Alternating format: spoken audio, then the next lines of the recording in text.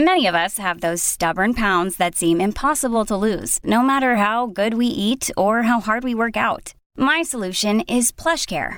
PlushCare is a leading telehealth provider with doctors who are there for you day and night to partner with you in your weight loss journey. They can prescribe FDA-approved weight loss medications like Wegovy and Zepbound for those who qualify. Plus, they accept most insurance plans. To get started, visit plushcare.com/weightloss. That's plushcare.com/weightloss.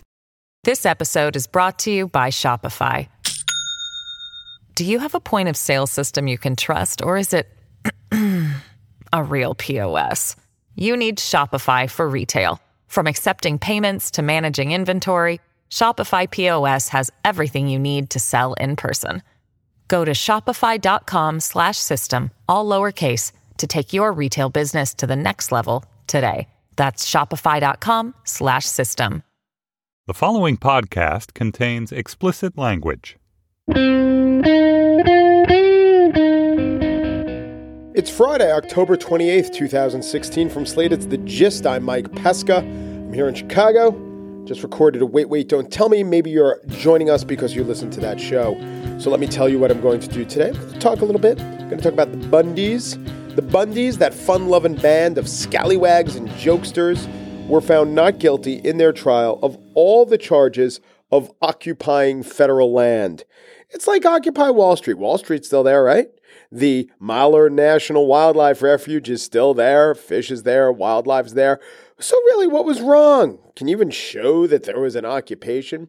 The Oregon militia took over 6 weeks. They toted guns. Somehow, our Fish and Wildlife employees were put off by the fact that these gun-toting militia members were cooking soup in their lobby. That is the employees' problem, the jury said today.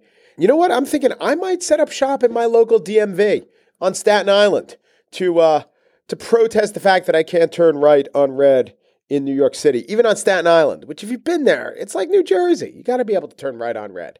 So I'll bring my guns, I'll bring my soup, maybe sympathetic or I'm going to say possibly sarcastic members of the public will send me sex toys. That's what happened with the Bundys. But I don't see a jury convicting me. There are a couple problems with my plan. One, I don't have that Oregon jury to see my side of things. And two, I would have to live in the DMV on Staten Island.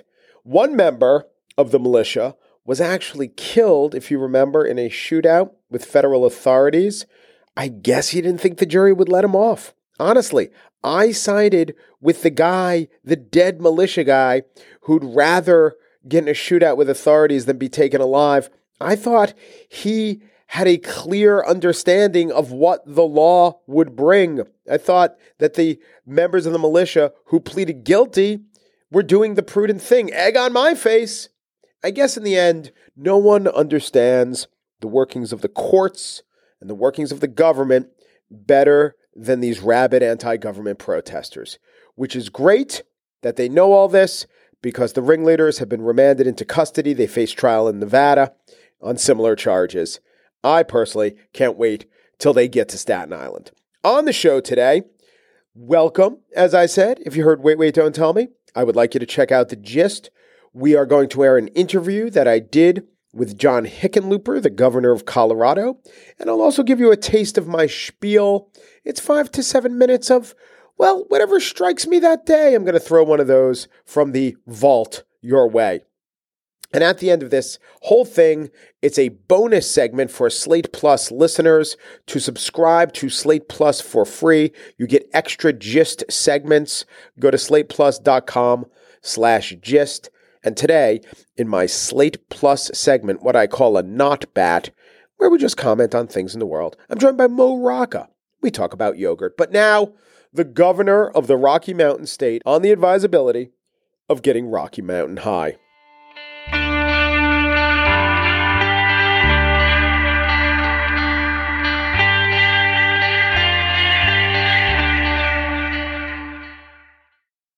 This episode is brought to you by Shopify. Do you have a point of sale system you can trust, or is it a real POS? You need Shopify for retail. From accepting payments to managing inventory, Shopify POS has everything you need to sell in person. Go to shopify.com/system, all lowercase, to take your retail business to the next level today. That's shopify.com/system. John Wright Hickenlooper Jr. Luckily for the governor of Colorado, his full name sounds even funnier when you're high. Now, we just met, but I knew that he would laugh at that because of a few details in his new memoir, which is called The Opposite of Woe, My Life in Beer and Politics. The first thing is that he forefronts the beer, which I thought was a good choice. The second thing is that in the book, he tells a story of one time he's feeling a little sorry for his mom. She's an empty nester. She's a widow. He says, well, I've got to go see a movie. Why don't you come along, Mom? And No. I asked her if she wanted to come along. She said she wanted to come along. And the name of that movie was? Well, that was Deep Throat. It was Deep Throat. But we didn't know what X movies were. It was the very first X movie, and we thought it was just maybe a little bit blue, a little bit off color. Right. Well, it was a lot of bit blue, but she stuck with it because she has a soul of an artist. Well, either that or she's very frugal. She sewed all her own clothes, and she figured if we'd paid, I said, shouldn't we leave? In the first raunchy scene, she goes, no, it's okay. So this idea of did you go with your brother to that movie? No, an old friend of mine, Jed Rulon Miller, who I came home and we hadn't seen each other. So we agreed to go see what an X movie looked like. We were kind of excited. And then I got home and saw my mom had cooked this big meal. And I felt awful telling her, an hour later, food's gone. We're going to go see a movie. So I just said, I've got to go, and I'm sure you don't want to go. And she go, oh, no, I'd like to go. I said, well, it's an X movie. No, I'd like to go. Now, we should note this, that if young people, if their minds are being blown by A, the governor of Colorado admitting to this, and B, the fact that he would take his mom to a movie. Back then, this was the thing to do. This was a cool thing. Celebrities would be seen being photographed to show how cutting edge they were to go see Deep Throat and discuss it on Johnny Carson.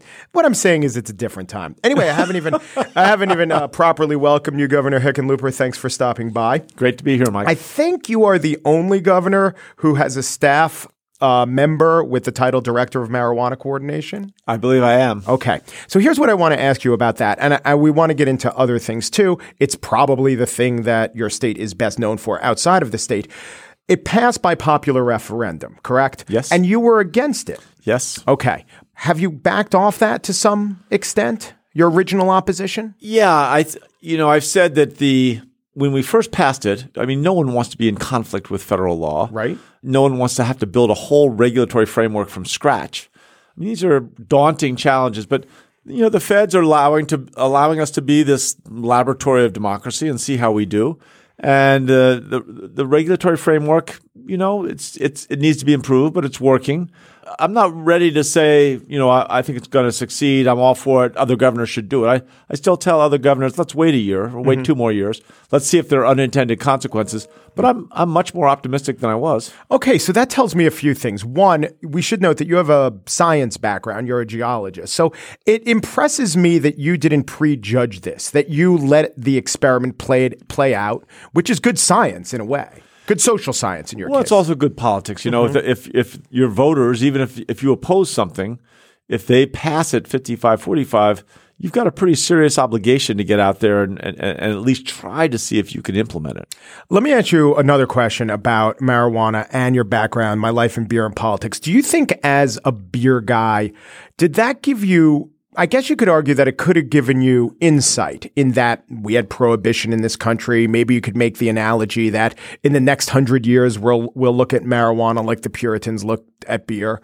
Or maybe it gave you another kind of insight. You know the value of beer socially. You know the value of beer just in terms of taste. And then you look at marijuana, another controlled substance, but it's basically only used to get high. I'm sure someone who writes a blog will tell me differently, but that's why people use it. So did your perspective and your background inform your opinion of marijuana? Yeah, I think and the fact I smoked marijuana when I was young, yes. and had those youthful indiscretions, as we say. I look at it on that larger scale, and the fact that Puritans didn't hate beer, right? For them, It was when you had so much bad drinking water, it was a way you could drink something and know that it wasn't going to be polluted and make you sick. Marijuana is a little different, but it's fair to say that if we're right, if this regulatory framework holds, we're very worried about still kids. There are more kids going to start taking it. Every brain scientist I talk to, the high THC, 10 times like when I was a kid, when teenagers' brains are growing very rapidly, which they do all the way up to the age of 23, 22, 23, 24, when their brains are growing rapidly, the high THC marijuana has the potential, the probability of interrupting that brain growth for a moment and actually diminishing some of their long-term memory, which over a period of time, frequent uses could really reduce your IQ by several points. Kids don't realize that, and that's one of the things we're worried about. We want to make sure that we're not kind of making it okay for kids to smoke pot. Right. Beer, by the way, or alcohol isn't great for young brains either. No, but it doesn't hurt them like this. I haven't seen any study that says if you end up drinking 3 beers, that you're going to permanently reduce your long-term memory. That's true, but I haven't seen the studies that show in utero marijuana hurts. I mean, actually smoking anything hurts, but I have, fetal alcohol syndrome has been much more documented. But that's high levels of alcohol. I mean, that fetal alcohol syndrome comes from people over imbibing frequently during their pregnancy. To be apples to apples, it's a question of whether that with teenagers who think they think they're going to live forever, indestructible, if they think that they can go ahead and do this on a regular basis and it's going to be okay, which so far we haven't seen that. We see a little rise, but not a spike like we were worried about.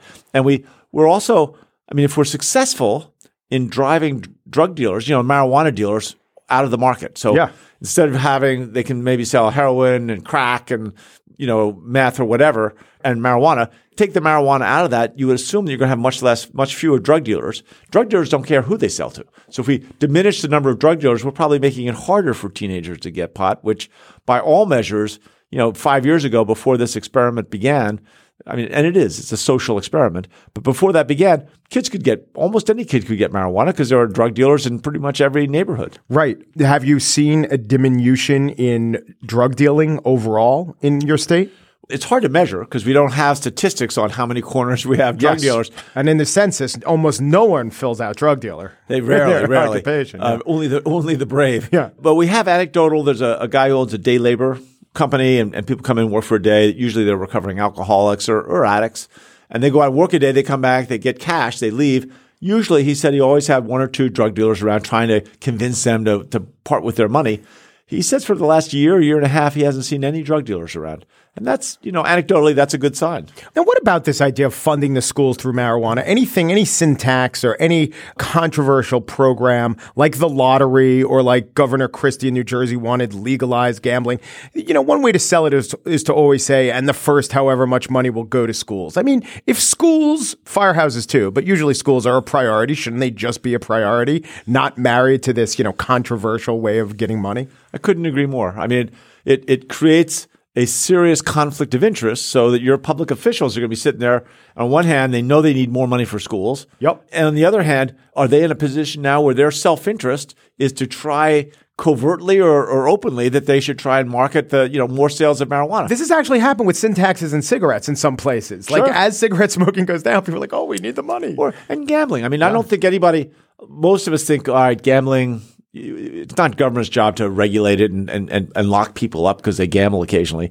But we know that gambling's not good for people. You walk through most casinos, if you're down in the slots, you see people sitting there intensely playing these slot machines. They don't look joyful or happy. They're intense. They're hoping they win. They're in a different place. There are lots of exceptions. Yeah. But we don't want to encourage it, and we don't want to have government in a position where it has a self-interest to encourage more gambling. But that's what we do every time we legalize all these casinos. Am I hearing that Colorado might follow the example of Bhutan and be the first state to gauge gross happiness within the state? I like that as a criteria for government policy. We're not. But I do. I think what Bhutan does is very interesting. And I think it should be something that government measures, right? Is our job to get people the most money they can possibly have? Or is our job to solve problems? In a funny way, quality of life starts with a good job. So we spend our first priority is trying to make sure we have enough jobs and we're growing jobs and that people can work if they want to. After that, then you've got education, you've got healthcare, you've got the normal waterfall of public services that are all well and good. But somewhere in there is joy. Yeah. Right? That it should matter to us elected officials whether people are happy. Life, liberty, happy. And what's the third one? The pursuit of happiness. It's going to be property, but they change it to pursuit of happiness. Well, it is interesting that it's the pursuit of happiness. It's not happiness. We can't guarantee happiness. Right, exactly. Thank God they didn't put that in there. Is Colorado a purple state? Oh, yeah. I think we are. It's funny. Colorado is almost exactly 1/3 Republican, 1/3 Democrat, and 1/3 unaffiliated, which is a powerful thing to remember in terms of a purple state. To have that many people in the middle really does kind of set us apart. So in terms of prospects for I'm going to ask you two questions. I'm going to ask you presidential politics and local or everything else. But in 2016, it's so hard to know what Trump will mean. But, what's the case that the Democrats are going to win Colorado? I think in the end that Coloradans are pragmatic and they generally are pretty pro-business. And I think that Donald Trump, he's so kind of loose on here's what I'm going to do. No, I'm not sure I'm going to do that. Business wants predictability. Yes. Desperately. It's why all of a sudden capital expenditures 6 months before every presidential election go way down because that uncertainty makes people cautious. Well, if you have somebody who's the head of the whole country who is unpredictable by nature, it's going to make it difficult for business. I think that's going to favor Hillary, that kind of the bully and the push-pull thing is going to be less attractive. This weekend, Trump was speaking to the NRA and he had a tete-a-tete with Hillary Clinton about guns. Now, during your tenure, the horrible shootings at the Planned Parenthood clinic in Aurora. And yet from the outside, it's been reported that a championing of a gun ban or a partial gun ban or some gun regulations really hurt Democrats elected to the state house. Is that true? Is there a right way to talk about guns? What has your experience with trying to pass some gun regulation and the blowback from that taught you? Well, it depends on what you're looking at. I think certain regulations are like universal background checks. I still can't believe we can't do that on a national level. When we passed our gun legislation in 2013, we went back and checked for 2012. We got to roughly half the gun purchases and asked for background checks for half the purchases. And we found just in Colorado, right, 5 million people, just in 1 year, 38 people convicted of homicide who tried to buy a gun, and we stopped them. I mean, when people hear those numbers, they say, of course, it takes 10 minutes, it costs $10, and it only costs you when you're buying the gun. That's cheap insurance to make sure we keep guns out of the hands of dangerous people, right? When you see that 38 people were convicted of homicide and tried to buy a gun and we stopped them, it makes it hard to oppose universal background checks. Yes, it does. But what about open carry? Now, this is popular with the people of Colorado, and yet there have been problems with it. I was reading about a case where a man was with, I think, a long rifle, walking down the street, gets called into the police. He's seeming erratic. The police was it in Denver? Colorado Springs. Yeah, Colorado Springs said, we can't do anything to intervene. He winds up killing a few people. What do you do about open carry? Well, I think, again, you got to get the facts. Some people, whether they're open carry or not, appear to be menacing. And in certain places, you shouldn't have an open carry, depending on, certain universities, schools, obviously. My opinion, crazy to have teenagers with guns in schools, right? Yeah. And so what about open carry elsewhere? In general, what's your stance on Generally, I don't like it. But, being a Coloradan, I'm very slow to say I'm going to get rid of it because that Second Amendment is almost, it's just part of that outdoor, rustic frontier heritage. It is more than just a right. It's part of who they are. Okay. And this literally is my last question. I like an IPA. I like a double IPA. I think it's gotten crazy with the amount of hops in the triple IPAs. I don't know if I have an upper threshold for international bitterness units, but how bitter do you like your beer? Well, I love being interviewed by somebody who wants to talk about bitterness units. Well, we talked about politics. That's all about bitterness units. Certainly, I'm one of those guys that in the winter, it's not just darker beers like porter and stouts. I like more hops in the winter. I don't know why that is. And the summer, I want to have Pilsner. Exactly. Right? I don't want to have all those hops. So I don't know if it's a straight line or whether there's a cliff in there. I think usually about the end of March, I just had enough of the triple IPAs or even the double IPAs. But there is, something to be said for strong hopping. And I actually brought you a gift. I have, the book is The Opposite of Woe, right? Yes. My Life in Beer and Politics. But we brought you a bottle of the Opposite of Woe, which is not for sale. You can't get it, but my old partner brewed it as a kind of a celebratory beer for the release of the book. So we brought you a special gift with a Hickenlooper label that's the Opposite of Woe. Do you know the IBUs on that one? I don't know, but it's pretty high. It's not a double IPA, but it's close. All right. The Opposite of Woe is the name of the book and almost the name of the beer. My Life in Beer and Politics, John Hickenlooper. Thank you so much, Governor. Mike, it was my pleasure.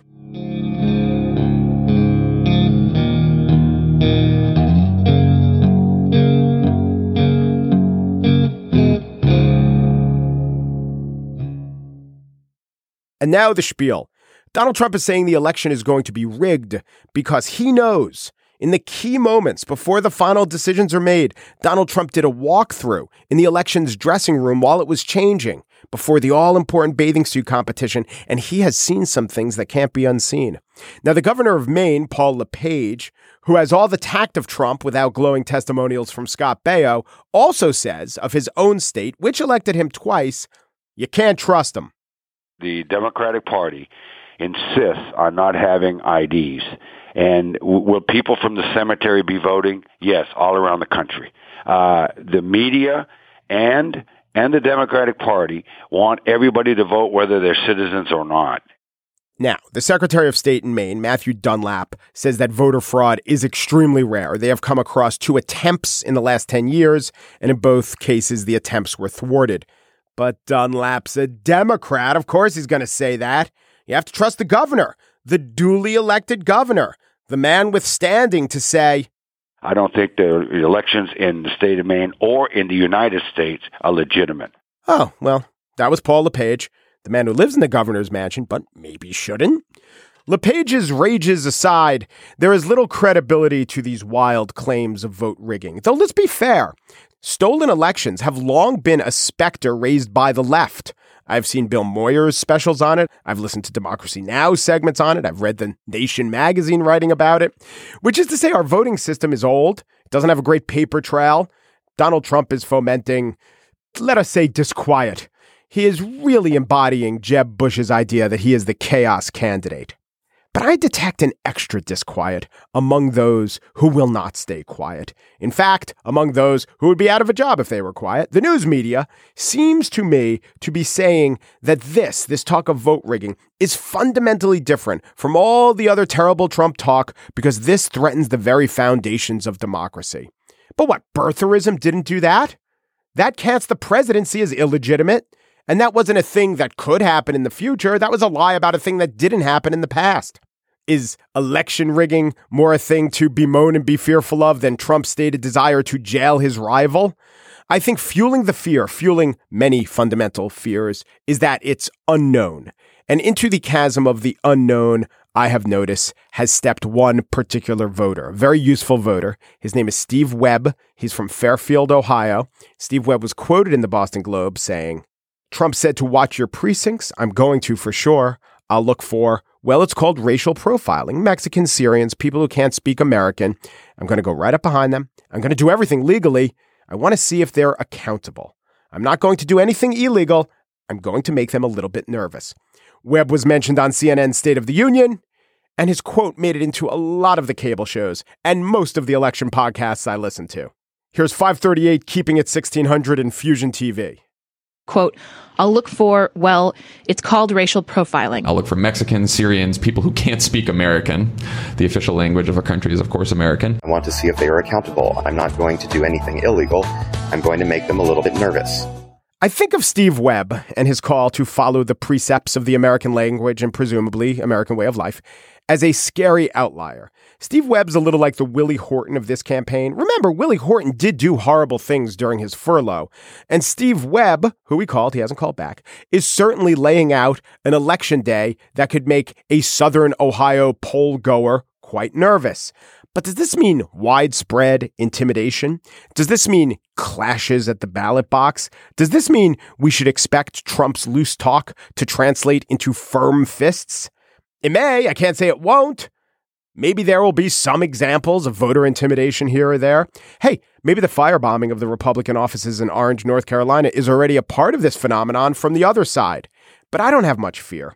Most polling places have a cop stationed there, and most cops, even members of the Trump-endorsing Fraternal Order of Police, will not allow much nervous-making to go on in the name of accountability verification. It's definitely human nature to perceive a threat, and when you hear a threat, to react to it. But I say we should treat Steve Webb-type statements like he was an internet troll. Or maybe better, let's think of a terrorist.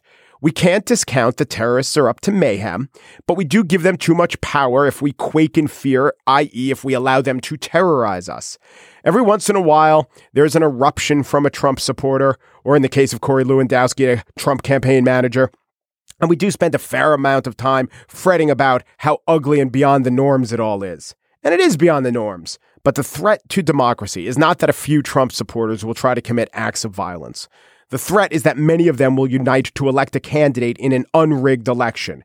And it looks like, at least on the presidential level, that is not going to happen.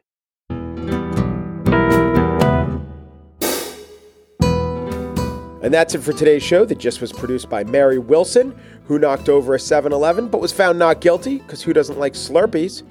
Chris Berube also produced The Gist. He knocked over a Tim Hortons, also not guilty, because the donuts are nice.